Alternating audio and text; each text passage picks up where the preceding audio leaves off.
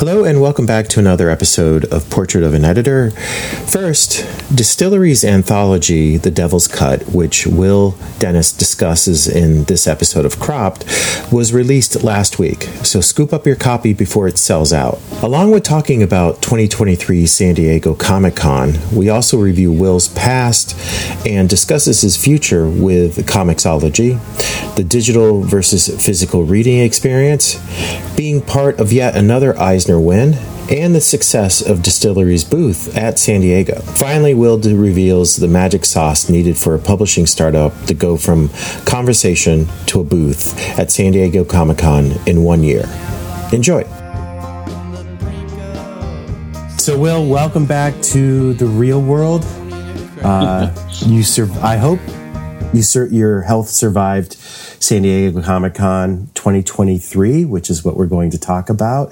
Last time we talked, we're making up for the lost time. I think we took like a bunch of months off, but you were coming down from COVID, so I hope that helped protect you. How was your con crud? Did you dodge that bullet? Yeah. I had that super immunity because I had COVID, I don't know, 3 weeks before or something. So, yeah. So I wasn't too worried about getting it again, hopefully. But, yeah, I feel fine. I don't know. It's just so many years. I think it's like the alcohol, that kills most of the con crud. I think that's why people who, don't, go with quite as hard as we usually go, end up getting sick afterwards. I don't think I've ever once come home and been sick. So, but, it's probably just, you're sort of pickled by the time you get back to real world.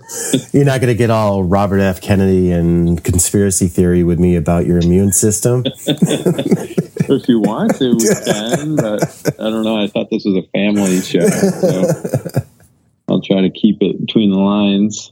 Okay. So I'm not going to lose you. So the couple things I wanted to touch base in where let's just try to keep this tight is, I guess the old and then the new. So congratulations to you, Scott Snyder and Tula Lotte with and everybody else on the crew and Comixology for the win for Barnstormers, for the Comixology original Barnstormers, which is, I'm finally getting to it. Sorry about the delay, but what, 7 issues? 6 or 7 issues.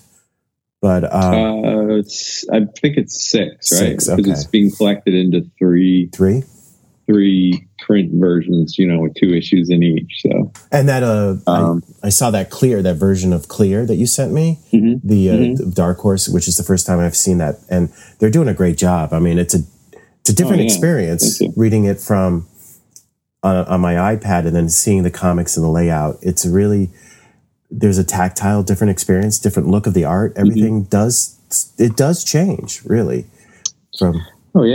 Yeah, and in particular when you talk about artists like someone like Francis or even Lisa, where there's a lot of the design is part of it, the overall. Yeah, I mean, just looking at the whole page, you don't realize when you're looking on screen how much just seeing a whole page at once, I feel like gives it a different experience, you just have this kind of, because we always talk about that as each page is its own sort of existing, I don't know, universe. It's not the right word, but you know what I mean?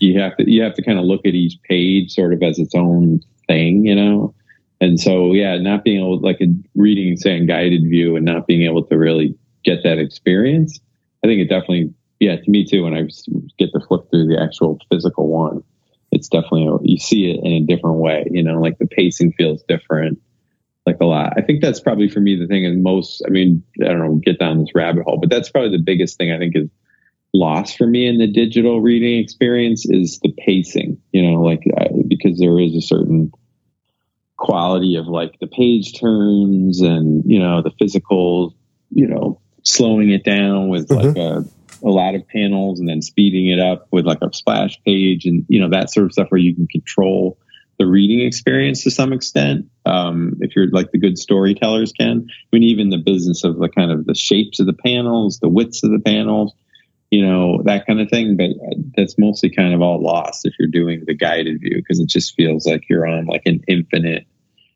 I don't know, I always picture kind of an infinitely long horizontal strip that I'm just sliding to the left or whatever, you know? Yeah. So yeah, no, it's cool. And yeah, it was great to win. I mean, I was really happy.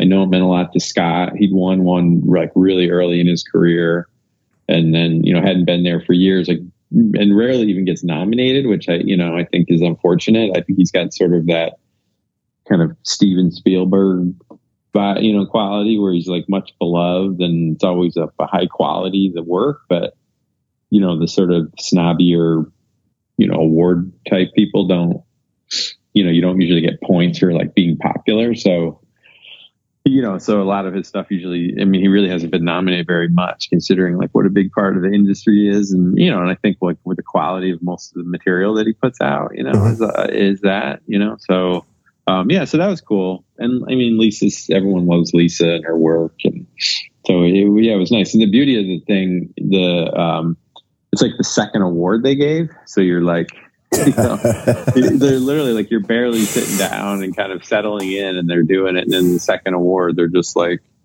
and it happened last year too, because we won for Snow Angels last year. So that's 2 years in a row for Comixology. And, yeah, like before we even knew it, like they're calling your name and you're up there and you're just like, oh my God, you know. So like we're walking up there and I'm telling, you know, like we're kind of like, don't forget to thank so-and-so. Don't forget to thank so-and-so. And then they didn't thank each other. And, you know, it was just like a whole, you know, we got back to the table and Scott was like, I don't think I thanked Lisa. And Lisa's like, I definitely didn't thank you. I mean, that's Tula's real name is Lisa. So we were just like, we were at the table like, thank you.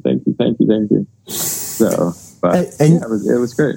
And you just mentioned what I was was working to get to was that Snow Angels won a year before, Barnstormers won this year, you know, and with Scott and some other people that Chip Mosher brought in for Comixology Originals, you know, the quality of it really took off in the last 3 years, I would say, of that. And the experiment really started showing what they were attempting to do. And now that Bryce Gold's gone on to Kickstarter, Comixology is pretty much, at least the originals, no one really knows what's going on. I don't know who's really in charge anymore. There was never an announcement the way when Chip left and then Bryce got announced that he was taking over, and here we are less than a year later. How do you feel? Because you were, I'm sorry? It's weird, isn't it? You were part of the beginning of that. You launched that adaptation or sort of beginning book from that French book with Andy Diggle and Sean Martinborough, which, did that ever finish? Yeah. It did? Finished. Okay. It came out and it got collected and, it actually did pretty well, I think, you know, all things considered. So, I'll have to, but yeah, that was sort of the start of me working with Chip, and, you know, we got Jock to do the covers, and then they started to build like a relationship, and, you know, that spun a lot of the distilleries. Well, that led into Snow Angels, and then that's led into like the distillery stuff. And I don't know. Yeah, I mean, it's hard. It sucks, really, honestly. It's like a year ago, you know, the Comixology, they had a whole crew of people. We went out there like a couple of days early. We had like a whole trip to the beach one day all together. And, you know, they had a big, you know, they had a suite. They had like a party for Scott, you know. It was like the Scott-tober part 2 or whatever. I don't remember what we called it, but it was another, because there was a bunch of his other books launched at the show. Yeah, and it was just like we really felt like this vibe of like, wow, we really found like a great home, you know, for this other stuff. And then it just kind of sadly just got blown up. Like all those people were gone, like, you know, so in one capacity or another. It's been a few months since New York, because everybody was together in New York and everybody thought that, hey, you know, we're going to do fine. And I was hanging out with you guys. Yeah, because you're right. You were with us in New York, and it was the same kind of vibe. They had a party in New York and everything. And then when did that happen? January, February? When they laid everybody off?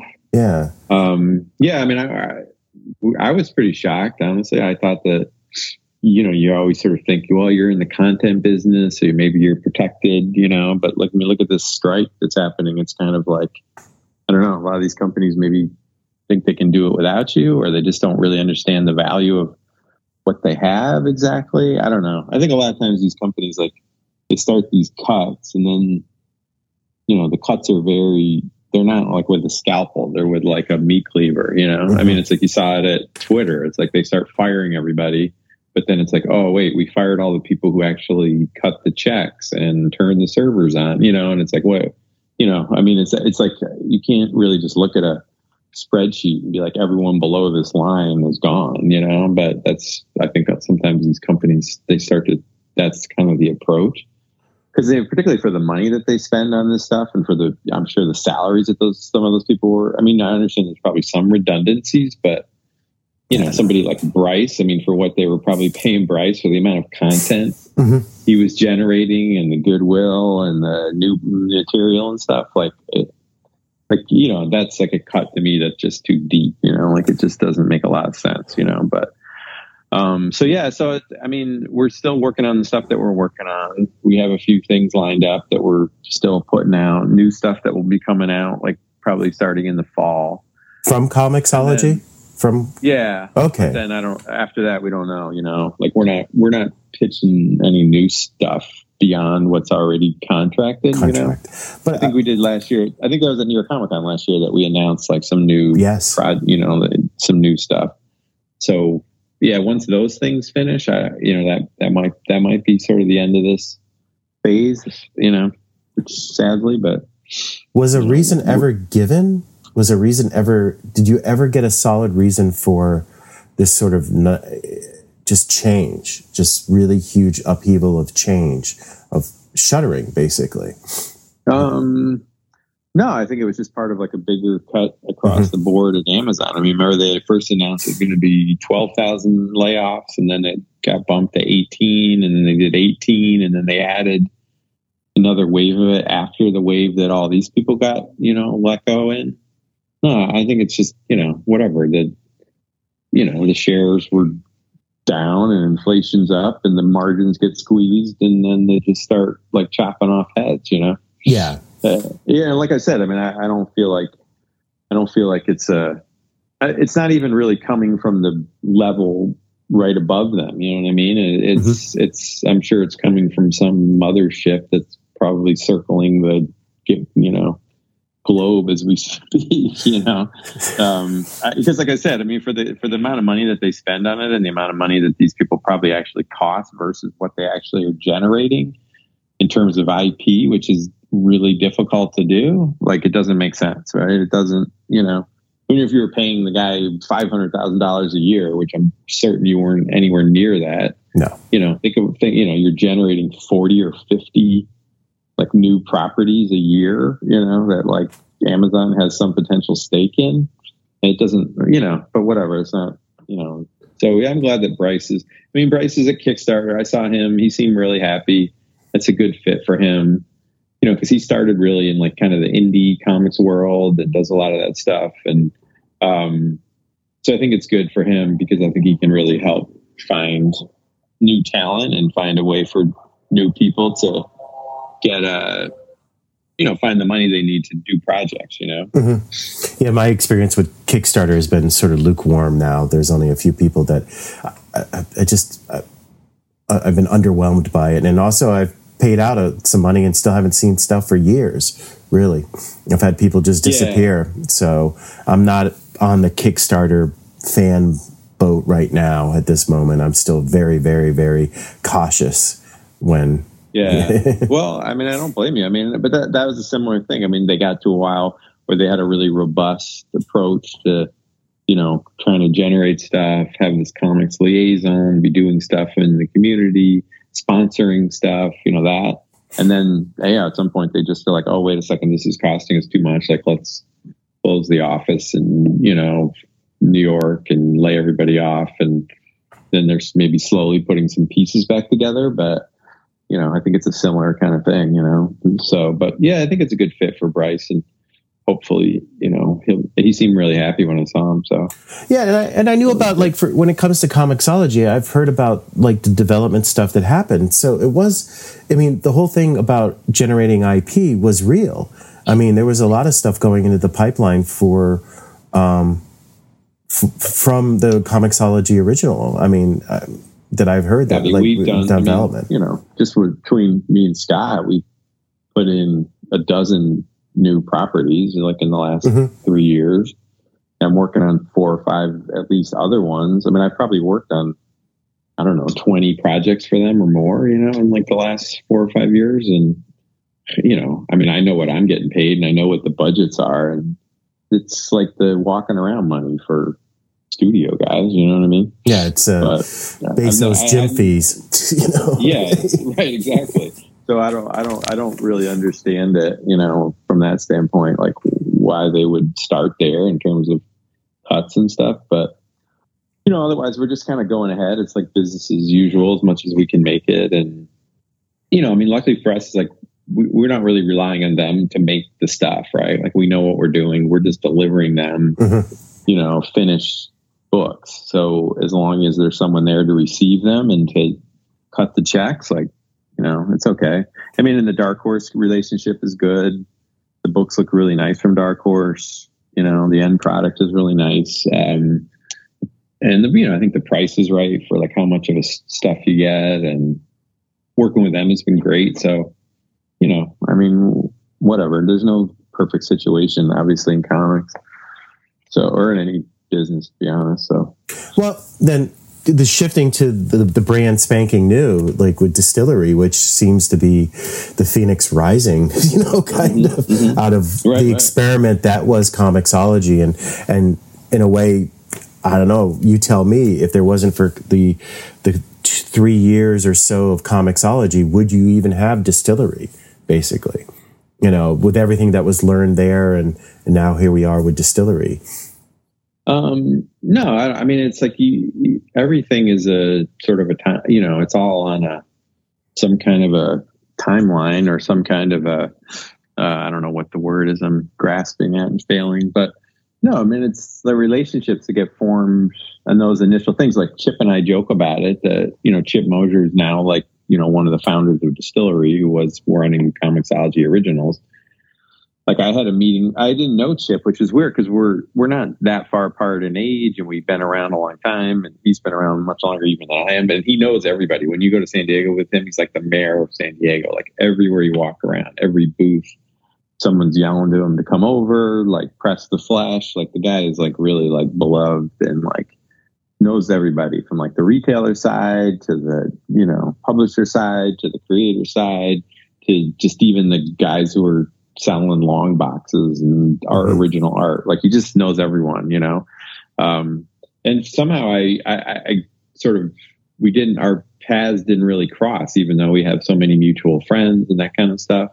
But yeah, it was years ago. I had an appointment. I made an appointment with him to talk to him about doing some online comics, and then we just sort of kept in touch and, just built it out from there. But yeah, I mean, this time last year, him and David were at San Diego and just sort of in the very first stages of trying to cook up this new company, and just literally started talking to some of the people that they were friends with and talking to me and all that kind of stuff last year at San Diego. And then to have a year later to have like a huge booth and have a book out and everything else, it was fantastic. I mean, it couldn't have been, I mean, I don't really think it could have been better. I mean, it was a miracle that we got all the stuff done, but I think it's when you get a lot of professional people like us together who have a lot of experience, like that kind of stuff can actually happen, And like I just read, I think earlier this week, that the orders for the anthology that you were pulling your hair out trying to get delivered the last time we talked was end up 50,000. So that's, I mean, Brian Hibbs, of course, in the comments commented that I guess everything's returnable. So it's not 50,000 sales, but it's an order of, people wanting to, definitely see the product and the opportunity that at least it's going to be in stores. That's a healthy order. I mean, you guys can't sneeze at that, really. A fantastic order. Just in terms of like what we were, spitballing what we'd be happy with versus what it is. What would you have been happy with? You're talking about a book that's close to $10, right? Yeah. So I mean, if your typical book is $2.99, $3.99, and that, $4 ish.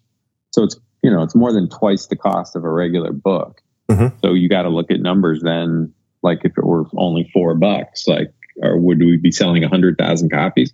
If we sold 100,000 copies of that thing, I mean, you'd be like, that would be gigantic. Like, you know, so yeah, for a price point like that, like we didn't really, and like you said, yeah, I guess it's returnable, but I don't know. My feeling is always like, once they have those in hand and, you know, people see them. I mean, I saw the reaction to with the stuff at San Diego.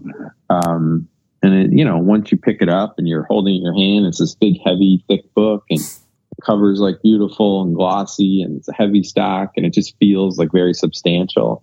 And, you know, you're flipping through it. It's like that kind of magazine size. It's not like comic book size. For $10.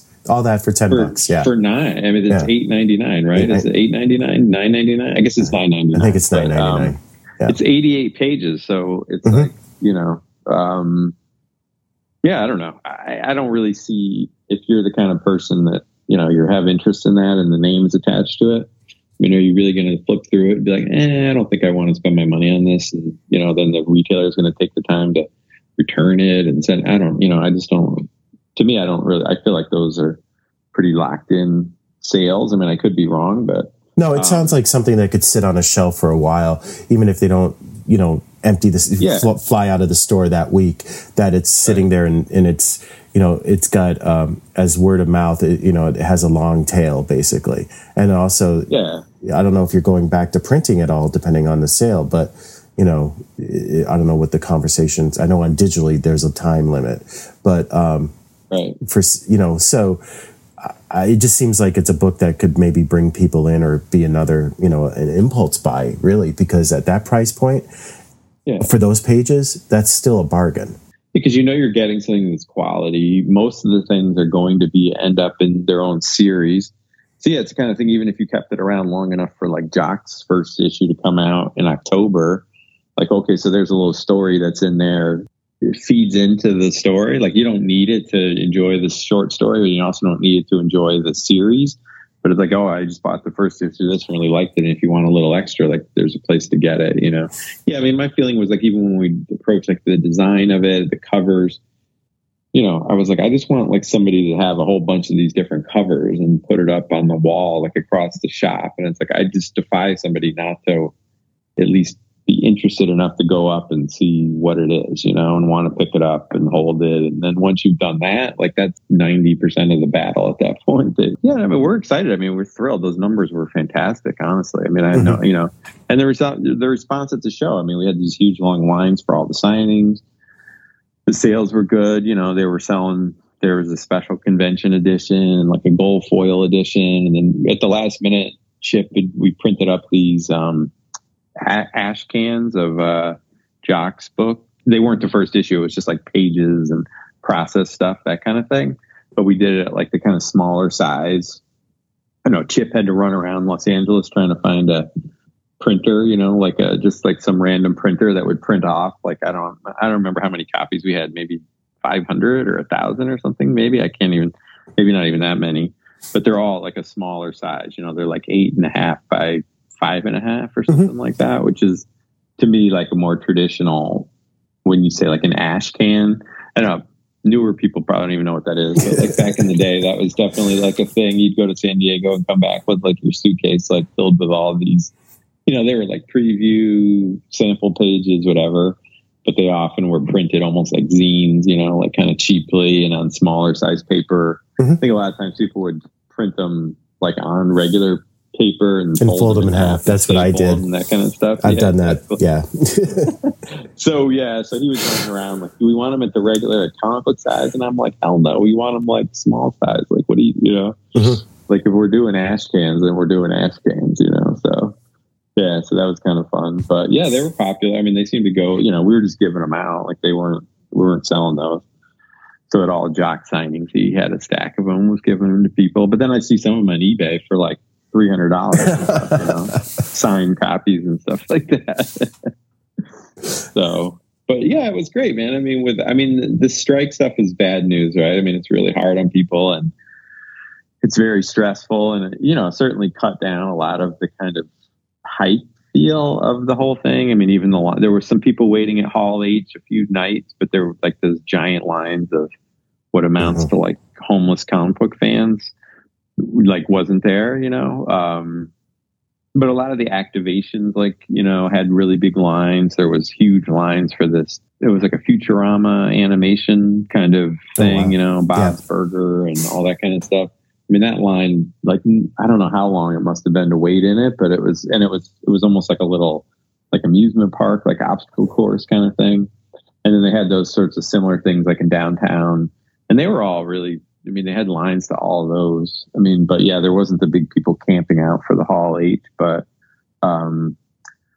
so yeah, it definitely had a vibe of like an early 2000s show, so, which, I mean, as a comic book person, like, it's kind of cool, I mean, the positivity around like the distillery booth was just, really like palpable to me. And plus it was it was a big booth, beautiful graphics, like simple graphics. And it was on the footprint of the old DC booth. I mean, it wasn't the whole size of the old DC booth, but it was in the exact same location. Oh, wow. So that was kind of, they had basically, like, after DC moved their stuff out and graffiti stopped, they retired the graffiti booth. It was right there. And then they just like parceled it off to a bunch of people. Did you? Yeah. So we were right there. So it was just total like muscle memory for me to like, know how long it took exactly to walk from the hotel to the booth and all the rest. And did you like revisit places you might have thrown up at or before? I never throw up. Come on. I'm a professional drinker, Francis. I haven't thrown up in 45 years.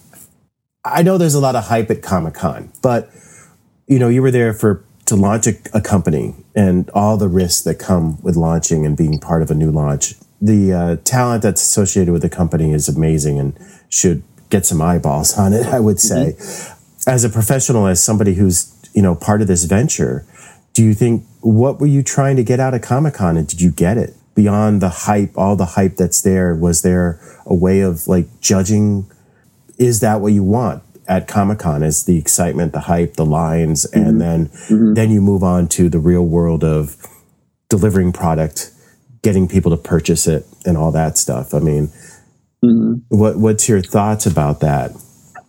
That is the whole point, which is why I would say it was a huge success. It's like a proof of concept, right? I mean, that's what the Devil's Cut and book collection is. Basically, is that you can get these kind of people together, you can put stuff together fairly quickly, but it's still super high quality. But it's really about like the stories and the comics and, the format and the physical object and all the rest, which is ironic given like David and Chip's kind of pedigree, in the digital space, that there's such an emphasis, because even like we had posters that we recruited some of the Mondo guys who'd been laid off when Mondo, shuttered like whatever 3 or 4 months ago. Yeah. So we got in a couple of because we had relationships with them, and we reached out to them to do a poster for Jock at the booth, and they'd worked with Jock before, of course, at Mondo for years.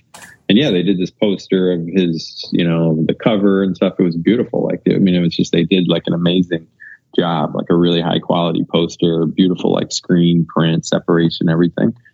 So yeah, for us, that was it. It was just to be like, hey, we're here, like announce our arrival. A year ago, you're just like a couple, 2-3 guys sitting around like a table at the bayfront having breakfast and saying like, well, we could do this stuff, or we should hire this person, or what if we did that? What if we did this? And like a year later, you have this super cool booth, like right in the center of the action.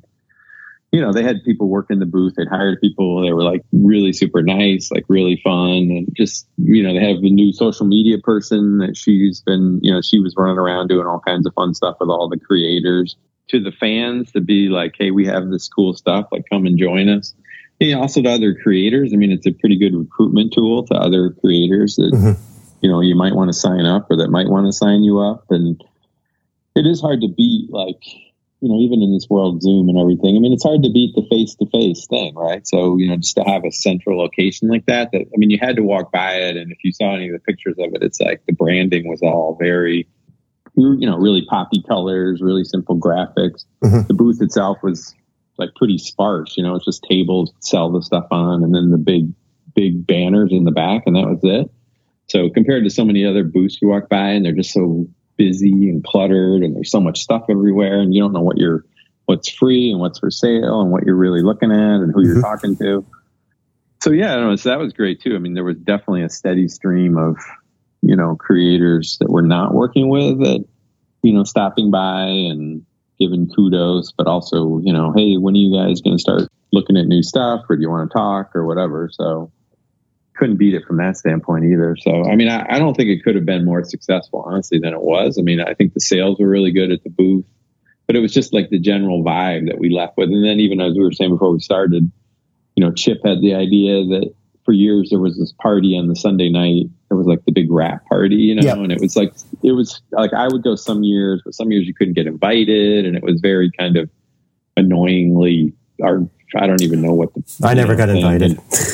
Yeah, right. Exactly. So, it's that kind of a thing. And so Chip wanted to do a party at the end of the thing, and it was still pretty small. It wasn't like it was like a huge open party for like the public or something, but it was just kind of a nice, pretty mellow business, with like friends and family, like all the creators, and then, invite a bunch of people. But there was publishers from, a lot of the other publishers were there, Marvel, other places, a lot of the people were there.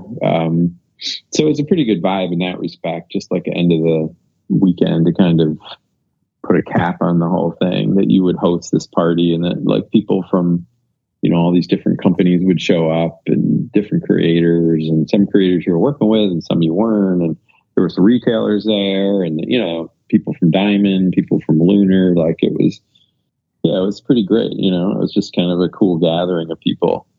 And, when you're hosting it, it's like, it's a nice shine to have. Right. So yeah, in that respect, I think it was great. And I mean, like I said, the strike stuff was unfortunate, but I think it benefited, the comic book side, because like these people just didn't have they didn't have as much stuff to do separate from the floor, I mean, I think there was probably still stuff happening at Hall H. Like maybe they were still showing trailers and things. I don't even know, honestly, but I think I never have time to get involved with that. But I think they moved whatever panels that could show up. I think they might have moved panels for comics to Hall H. I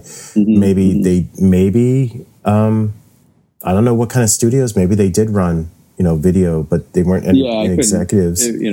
I think. Right. I mean, they could go ahead and show the trailers and stuff. They usually show, I suppose, but there wouldn't have been any guests there to kind of get everybody all hyped up, And a lot of the movies have been put on hold too.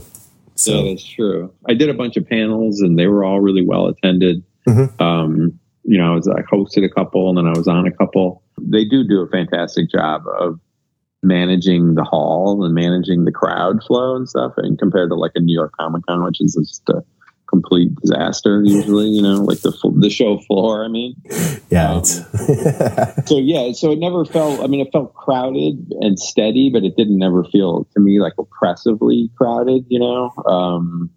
And yeah, I mean, given the location and stuff, I mean, there was definitely a steady stream of people coming through and at least asking about it, signing up with the website, announcements, that kind of thing. There was a couple of people. There was one guy I think had already gotten like his T-shirt, like he'd ordered a T-shirt or something, and it was like the first one who showed up that had a like official distillery T-shirt on or something, like a fan.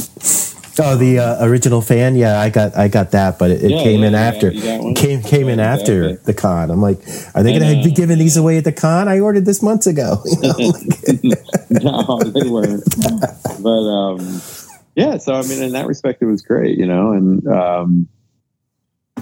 pretty much all the comic book people that I was hanging out with, publishers and everyone else, seemed pretty upbeat about stuff, even though you hear these, the numbers are soft or the market's tough or whatever. Well, I think, we came out of COVID, comics came out of COVID really strong. There was a huge bump and everybody was worried that things were going to collapse, but it went the opposite way. And I guess the idea that now people are going back to normal, everything's sort of resetting and, people can do other things. It's just, they knew there was going to be a bit of a drop, and there is, sales are soft, but does that mean, do you shutter everything? I mean, I guess no, you understand that that's going to happen, but how do you prepare for that? And how do you work your way through it, basically? Everybody seems to forget that comics did really, really well at the end of COVID. That there was, TKO was doing stuff during COVID to help retailers, and then the stores came back, once the pipeline could open up and people could buy stuff. I mean, the sales were just crazy, it was surprising. So I don't know. Yeah, I mean, definitely. I don't know. I mean, I think it's across all these industries. It's like they had all these bumps for various reasons, and then, they want to, try to keep it going in the same way. And it's like, it's not the same as it was, So, but I don't know. I mean, overall it was really super positive. People seem really excited. I was expecting more shade in general, just because I'm always expecting shade, from somebody, but it was, I mean, I really wasn't even encountering a lot of people like, oh, why didn't you, how come you didn't call me, or, that kind of stuff. There's a lot of that, generally speaking, but most of it seemed kind of excited about the whole thing, and meaning DSTRLY in particular, but just in general, like the whole show.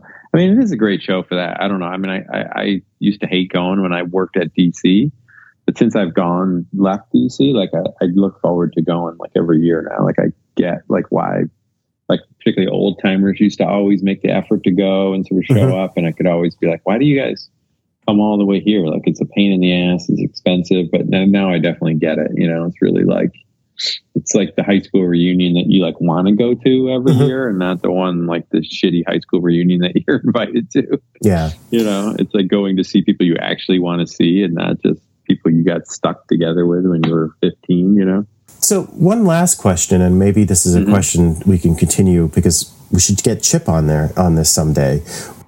You've mentioned a number of times in our talks, especially last one and this one, about it took a year and here we are. And a year is not a lot of time in launching a publishing company. And I know Chip, as you said, he's been at it for a long time. He's worn a lot of hats. Has a lot of experience, but they had to get money in a pipeline and talent together within a year, committed, locked in, and producing stories. What is the magic sauce? What is it between the two of them that just seemed determined to make this happen and happen quickly? Was there a bit of luck, or was there an attitude that's driving everything that you can point to and going, this is why we're checking off a lot of boxes as quickly as possible, and obviously, having the quality of work that looks like you're gearing up to release onto the world? Is there like a magic sauce that they're drinking, or something? Yeah. No, the magic sauce is the same magic sauce that's like any success I've had in my own career. It's just like you get the right people doing what they do best, and you don't get in their way. Generally speaking, like good, cool shit can happen, and it can happen in a very short amount of time, right? I mean, a lot of the times the delays that happen, a lot of the things that happen, it's because there's people putting obstacles in the way of whoever it is that's good at their job, right? You're a writer and you need this thing, but all of a sudden you're the editor that's, but you got to include this, and you can't do this, and you got to stay away from like. I've been fortunate not to have to do that kind of editing in my career. So, I mean, you've got David, who's the sort of tech entrepreneur guy who is very like, once he gets a project kind of, I've seen this in the last year, because I didn't really know him all that well before this. I mean, I, just sort of worked a little bit at Comixology, but even by then he was kind of off doing these other projects, he's just that kind of guy that you can just see. You can see how he would have created even the original Comixology, or just even a lot of these like tech entrepreneurs, like how their brains kind of are wired, that it's just like, once he gets the kind of bit in his mouth about it, like he's pretty relentless about solving like a particular problem, right? And then, I mean, Chip, as I said, I mean, he's kind of the mayor of like a lot of this comic book stuff, but and some of that you seem like, I'm sure there's people that are like, they don't want to do that kind of work, or they don't know what the value of that is. But it's like, when it comes time to then to start asking friends and family for investment, it becomes a lot easier, because you've built these relationships across like the whole industry, whether it's with, international publishers, it's with, US publishers, it's with money guys, it's with whatever, those are all based on the relationships that you spend a lot of time forging, and then it's like, in terms of the actual work, it's like, well, then they hire me to come on, and it's like, my track record is what it is.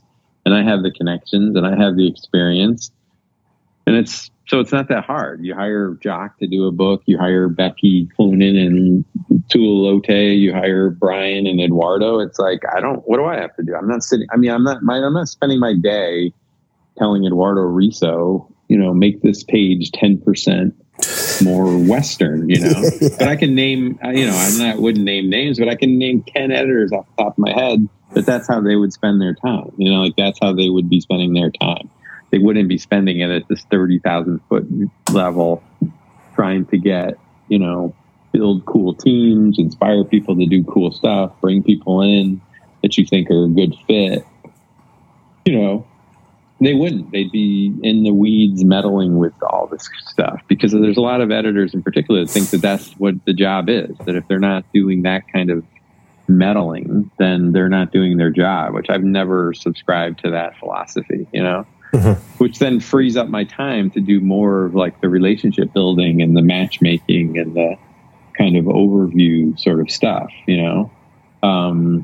because I don't need to be, Becky Cloonan just sent in all the layouts for her first issue of the first book they're doing.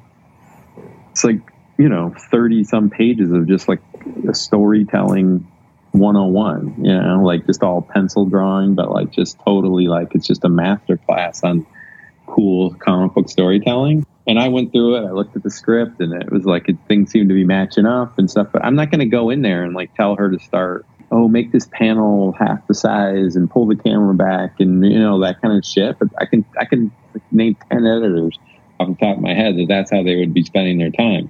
And because I don't waste my time on that kind of nonsense, then I'm freed up to kind of, okay, let's get on the phone to Rom V and see what he wants to do. Let's connect this person to that person. So that's how it can happen very quickly. You're just hiring really good people. You hire Emma Price, who's doing all the design. You hire calling in people like the woman who's like the proofreader at Image. Like she's allowed to freelance proofread. Like, great. She's awesome. Like, let's get her on the horn, and she can turn these things around like super quick. I got Greg Lockhart, who I worked with for years. Like, all right, we'll hire him on. Like, let's get him on to help me with the book. Mm-hmm. So between the two of us, it's like you're just kind of off to the races, and like I said, we just don't waste a lot of time on all this putting obstacles in front of people. Like, your job, from my mind, is to be smoothing the path in front of these people, not making it more difficult. And that's how you get good people, and that's how you get them to do good work in a short amount of time. And then from a year ago to now, because it really has only been a little more than a year. Chip left Comixology last June. Yeah. And I know he wasn't, David is particularly like, even if there was over the years, maybe they had conversations about, someday maybe we'd have our own thing or something. But I know the way those guys operate, and they're both just completely straight arrows about stuff. But, this wasn't something they were working on 3 years ago and just waiting for the right moment to sort of parachute out, and I think it's just the thing. It's like David's very together, and he kind of knows this methodical approach to building a company. Chip is very high energy and very fast motion, memento forward. And, I'm kind of in the middle there sometimes, just sort of like helping rein some of that in, or, just sort of like helping them direct some of that focus, or they can just leave me to work on the books and they're working on all the other parts of it. But again, it's like you hire good people and you let them do what they're good at. It seems very simple, but there's a lot of examples all over the world in every industry of why people can't do that, and I've never understood it myself, why you wouldn't do that. But, it seems to make the world go round that you put up obstacles or try to tear people down, or, and I think it comes back to your own ego, like you have to, like, I have a big ego, there's no question, we all do, but I also have enough confidence in, like, I can trust you to do the job that you're good at doing, and if a lot of people can't. That, I'm sure, from your own jobs and just regular jobs that you and I have both had,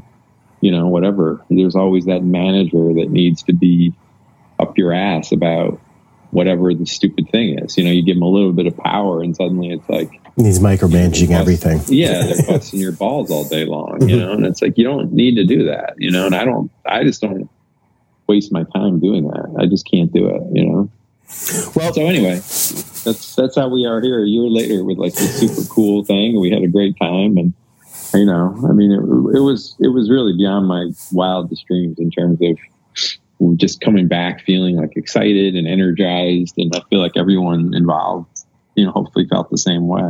Well, that's one thing I've always felt like coming out of Comic-Con, and I think I missed that, is that if you go in and you are even half successful with wanting to meet people and all the conversations you might want to have, because I spent a good 10 years just it was a professional con. I wasn't as a fan. You come out energized. You can't help, you might be exhausted just because you didn't sleep much and probably drank too much. But, I always felt there was like it was a recharge, and you come back and you're almost like you're too excited to do work, but it's there and it's sort of, and so if Comic-Con still has that kind of energy about it, especially, 2 weeks later, and it helps you push you through and gets you, the excitement's even more, and it seems to rub off the fans, then that was a success right there, So if you're jazzed again, that's great. So, Yeah, I definitely am. And I get criticized, I think, a lot for being cynical or being kind of, cranky or whatever. But no, really? I'm really not, I don't think.